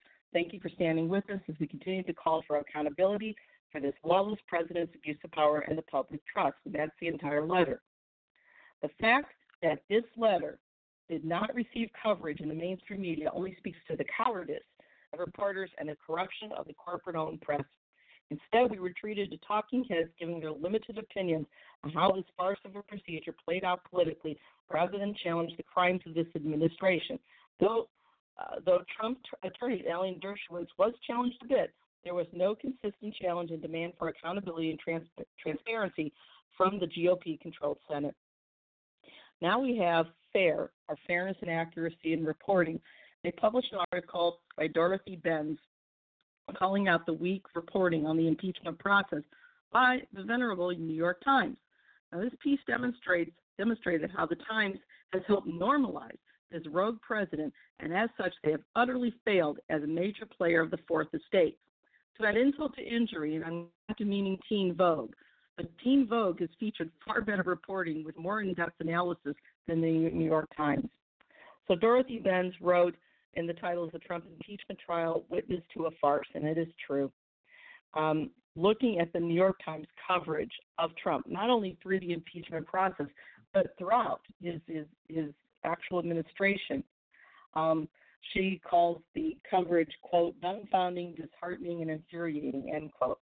And she went on to say, while white nationalists are running the government and they've attacked multiple groups, they've attacked groups on civil rights and civil liberties, they've attacked the independence of the judiciary, procedural democracy, human rights laws, and planetary survival regarding the actual degradation of our environment,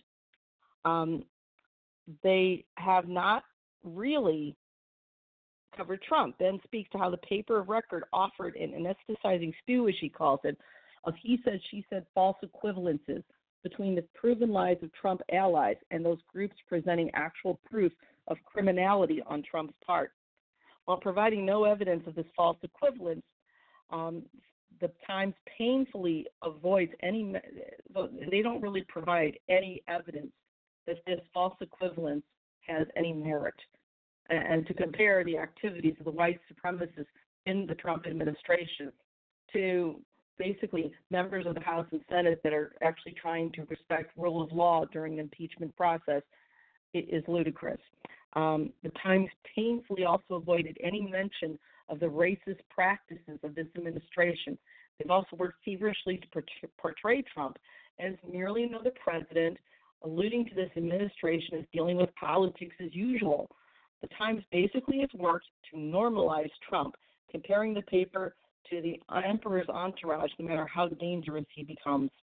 And they really went off. Teen Vogue's warning in 2016 was unheeded by the New York Times, where Teen Vogue said in their headline, Donald Trump is gaslighting America. Again, the Times ignored it. And again, this was from Lauren Duca, basically saying the obvious. And the Teen Vogue article went on to detail the crimes of the Trump administration and how he's basically conned everybody into thinking they're not crimes. How the Times has downplayed the danger Trump poses to democracy itself in terms of his obstruction of Congress and the way GOP senators absolved him many crimes such as defying subpoenas, smearing witnesses, and threatening witnesses to the level that would be considered witness tampering in an actual court of law.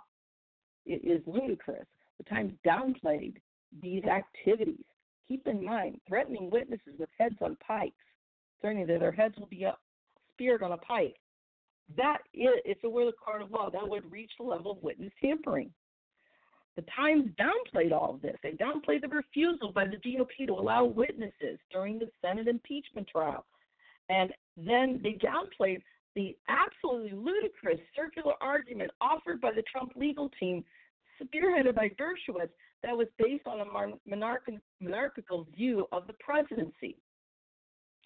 And this piece goes on to say how basically the Times has continued to just, again, try and normalize Trump. There was one article they ran, and they said, titled, Why Block Impeachment Witnesses, Republicans of Many Reasons. And they listed the reasons. The Times but they merely issue a recitation of GOP claims, and then they list Democratic counter-arguments, but they offer no independent analysis of the points and no demand for any sources to be cited. And without any analysis, there's nothing there. It's just a laundry list. Once again, the Times also, in just a few days ago, pivots to this it's not that big a deal phase of normalization, according to Benz. There was a headline, Republicans emerging defense Trump's actions were bad but not impeachable. That goes into this whole idea that it wasn't that big a deal. But again, no mention that you have someone like Senator Bob Portman quoted as saying that Trump's actions were inappropriate, but he did, quote, not rising to the level of removing a duly elected president from office, end quote. But 20 years earlier, Senator Portman had no problems impeaching a president, considering a presidential blowjob lying about a blowjob as rising to that level. This is beyond hypocrisy. And again, the corruption of the GOP and all this is beyond belief. We have the New York Times that's just basically complicit. It is sad, but it is true. Now we have what sort of abuse of power would amount to an impeachable offense? Because, again, in this whole dereliction of duty, they've claimed, this doesn't reach an impeachable offense. Well, that may or may not be true. The fact is that Trump appeared to entice, quote, a favor that would help his campaign. And it had to do with the Ukrainian president and refusal to issue any sort of aid until he received that favor. Now, again, to those of us who aren't lawyers, that looks like bribery because it sounds like bribery. But again, these maneuvers are also constitutionally damaging, and they are a high crime because, again, it looks enough like bribery to be considered that way, and it resembles treason because, once again, we have Ukraine, who is supposedly an ally, dependent on us for support against Russia, and then you have a president who is practically wedded to Russian oligarchs who loaned him hundreds of millions of dollars. And again, Russia remains an enemy state. So once again, there is enough here to say that, yes, he should have been removed from office. Then you have the issue of Trump refusing to disperse funds until he gets what he wants. And he was in violation of what's called the Impoundment Control Act of 1974. And that was passed to do exactly that, to prevent any president from basically getting a super veto over legislation when they refuse to release appropriated funds. So that's why the finding by the GAO that the president violated law is so important should have been important to the impeachment proceedings, but it wasn't. Once again, the Senate Republicans decided they weren't going to follow rule of law, and that's sad. Federal law makes it a crime to, quote, attempt to cause any person to make a contribution of a thing of value, including services, for the benefit of any candidate by means of the denial or deprivation or the threat of the denial or deprivation of any payment or benefit of a program of the United States if such payment or benefit is provided for by an act of Congress, end quote. That's the Ukraine scandal in a nutshell. You can't hide from it. And that was from Just Security, and the author was Philip Bobbitt.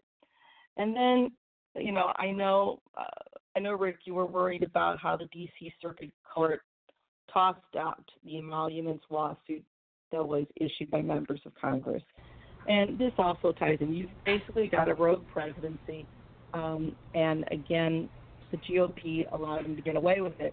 And this really, the appeals court threw out a lawsuit. The members of Congress pushed, stating that Trump violated the Constitution's emoluments clause, which says that he can't benefit from benefits monetarily or in any other way, receiving foreign payments while in office. And the initial court proceeding said, yes, you can keep going. But then this 3-judge panel on the D.C. Appeals Circuit issued what's called a per curiam opinion, saying that there was no standing to sue. And the reason this is problematic, and I agree with you, is that the court said their conclusion was straightforward, quote, because the members, 29 senators and 186 members of the House of Representatives, do not constitute the majority of either body and are therefore powerless to approve or deny the president's acceptance of foreign emoluments. Basically, they're saying because the Democrats didn't have a majority in the House, that they don't have a right to actually go to court to go after a president that's clearly violated the emoluments clause. So the question is, are the appeals court, they abdicating their duty to adjudicate alleged crimes? And, once again, this is a very dangerous ruling because it's basically saying that this is dictatorship of the majority, that if the majority of members in Congress don't have a majority, they can't bring a lawsuit against a rogue president. And the ramifications are dire. Now we come to, I found this, it was an interview between Bill Moyers, who I love, and Stephen Harper, who is a law professor, who was ironically a student of Dershowitz when he was in law school. And it was just done a few days ago. The title is Lawyers, Liars, and Trump on Trial. Bill Moyers details how the GOP cover-up puts America on extremely dangerous ground. And, first he explains, who Harper was. He graduated magna cum laude from Harvard Law School. One of his professors was Dershowitz. And He's recognized as one of the best lawyers in America. He teaches an adjunct at Northwestern University Law School, authored 4 books, and he's also created what is called the Trump-Russia Timeline, which launched at BillMoyers.com, which basically is becoming the definitive resource of what's happened with this administration. And the two talk about what happened with this entire process. You know, the idea that so many senators were trying to explain away their ludicrous vote, saying that it's okay to acquit this criminal president. And, they spoke about how the fact, Dershowitz made the insane claim that if the president acted in what he thought was a national interest, then it wouldn't be an impeachable offense, even if he broke the law. And that's crazy. So Moyers goes into the idea, he mentions how before Bill Clinton's impeachment in 98, Dershowitz was asked again if he agreed that some of the most, what they call grievous offenses, might not actually be violations of criminal law when it comes to impeachment. And he was asked about that, and Dershowitz said, I do if those offenses, quote, subvert the very essence of democracy, end quote. I'm going to repeat that. Dershowitz was asked if impeachable offenses, even if they did not include violations of criminal law, would they still be impeachable if it was offenses against our democracy, our constitutional form of government? And Dershowitz was quoted as saying, yes, if those offenses subvert the very essence of democracy. That's pretty clear. And then Dershowitz was quoted further saying, quote, it certainly doesn't have to be a crime if you have someone who completely corrupts the office of president, who abuses trust, and who poses great danger to our liberty. You don't need a technical crime, end quote. And again, Harper talks about when you're assessing possible impeachment of the president, what we should be looking at so that this doesn't happen again and they don't get to wiggle out. You have to look at their acts of state as one criterion. Another criterion would be how they conduct the foreign policy, and the third criterion is whether they are trying to subvert the Constitution. And, Moyers said, well, it's clear Trump's basically attempted extortion of Ukraine was, yes, an act of state, and it did corrupt our foreign policy, and we had more than one diplomat testify to that, and it does subvert the Constitution. But Dershowitz switched his tune. And then Dershowitz said, quote, abusive or obstructive conduct is not impeachable and an actual crime is required. And then Dershowitz had the gall to say he was defending Trump to protect the Constitution. And, Harper just said, look, to quote Harper, Trump hit the trifecta, okay? His crimes were, it was an act of state, it did involve foreign policy, and it was most certainly a subversion of the Constitution. And Dershowitz knows this. And so, there are some academics that would claim, well, maybe he moved 180 degrees away from what he said previously, but that's bogus here, all right? It just is. This really does, according to Moyers and Harper both, this looks a lot like what Nixon claimed when, with that famous quote or infamous quote, quote, if the president does it, it's not illegal. And that's, end quote. And that's what the Republicans are claiming. And, their strategy, the legal strategy of Trump's legal team was to obfuscate, to confuse, and distract. And this is exactly why, in my opinion, the press should analyze and ask the reporting and ask those tough questions, check sourcing, demand an explanation from every senator that voted to acquit.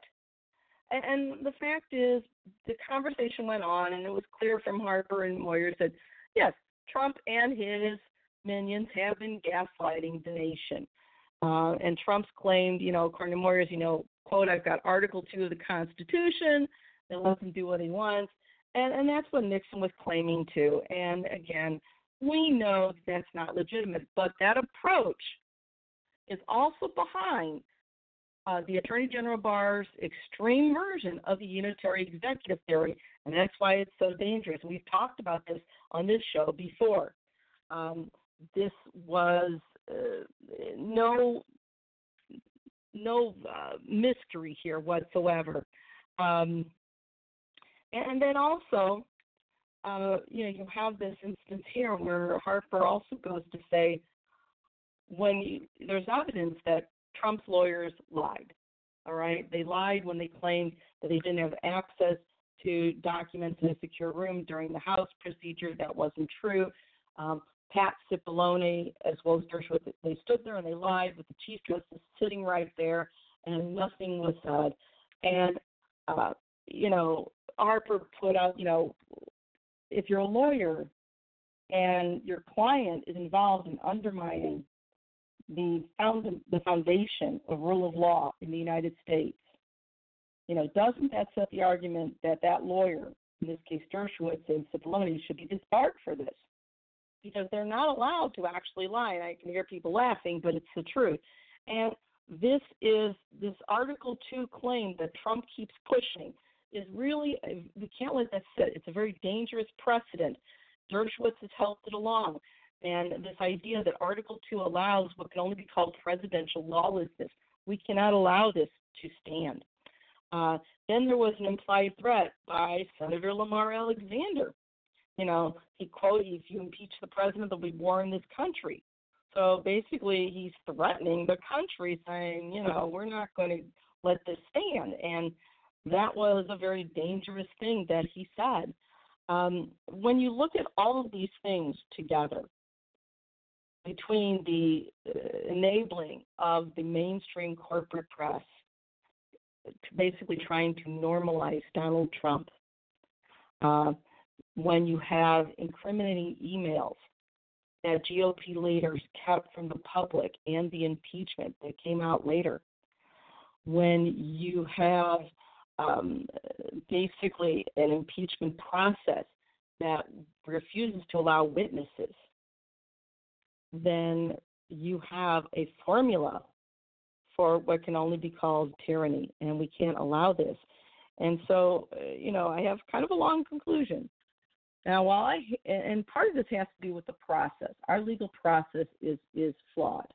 So while I hate agreeing with Mitch McConnell on anything, he's correct on one detail. The impeachment trial is structured to allow members of the Senate to act both as judges and jurors. This is not a partisan statement on my part.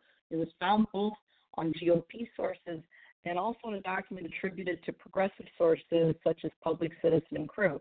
And the document was called Basic Principles for a Full, Transparent, and Fair Impeachment Trial. And there were proper legal citations and discussion. After this depressing discovery, I have to say that the problem with the Trump acquittal isn't merely the end result, but the procedure itself.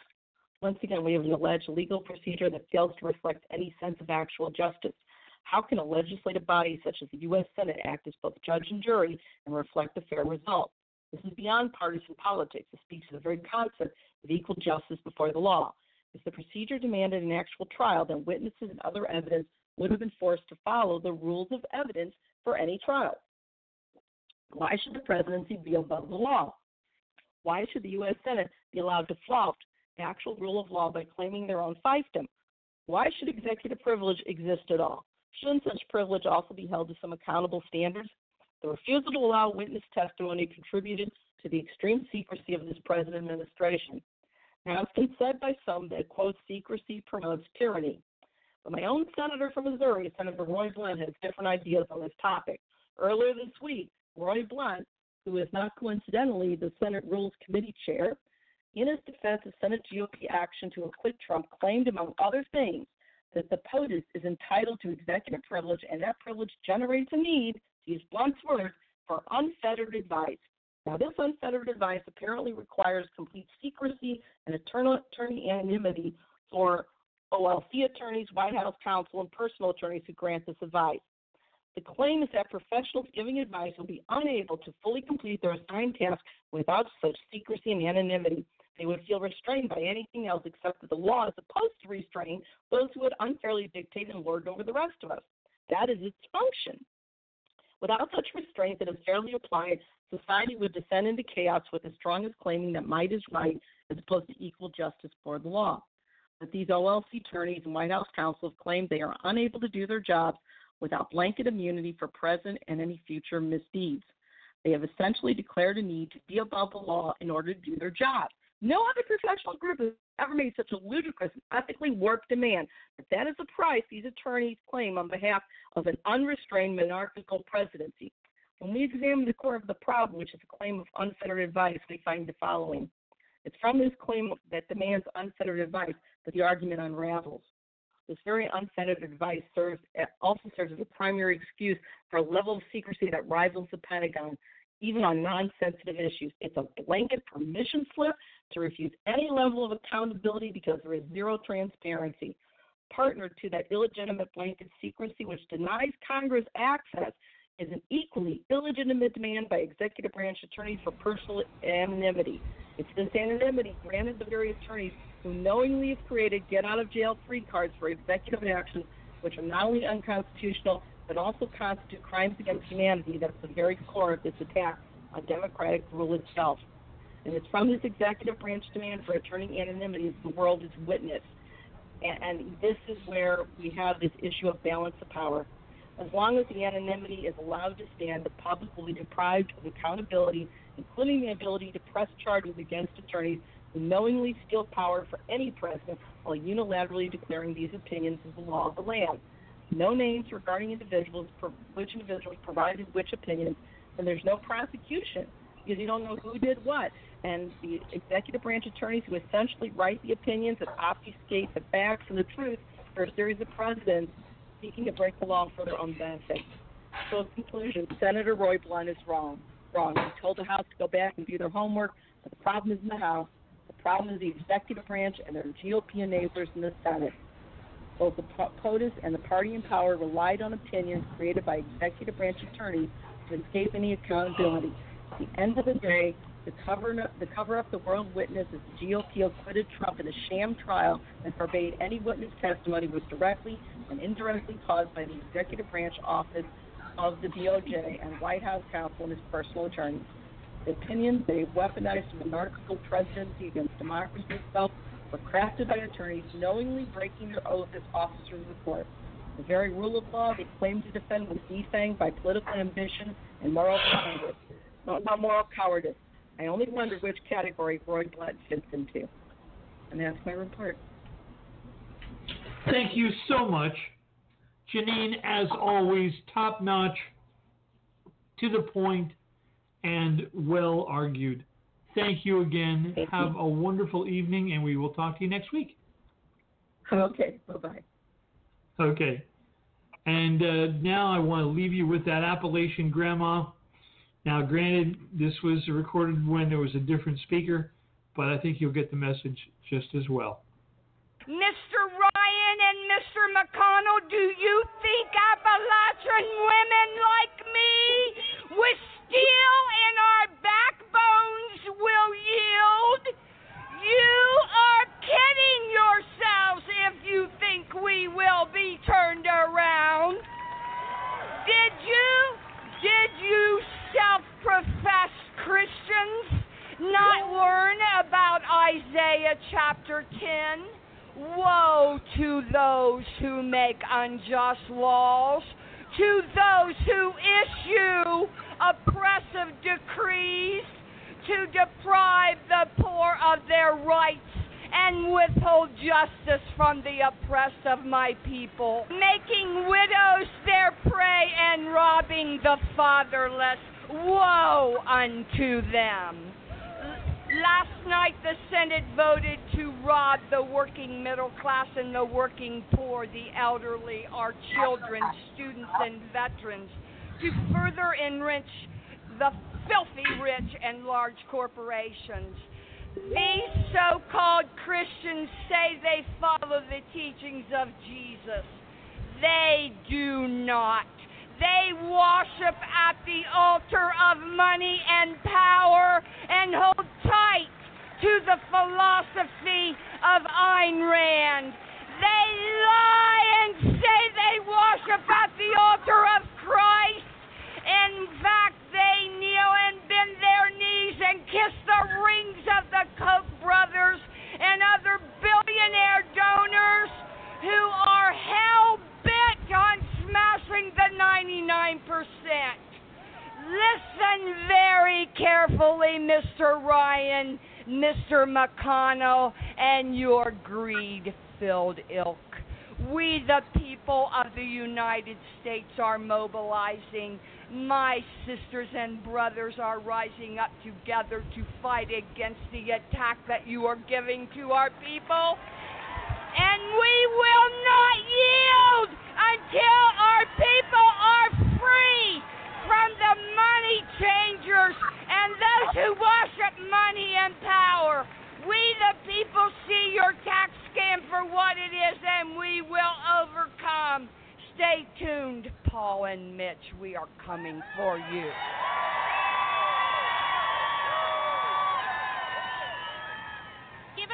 Good night, friends. Talk to you next week. Bye-bye.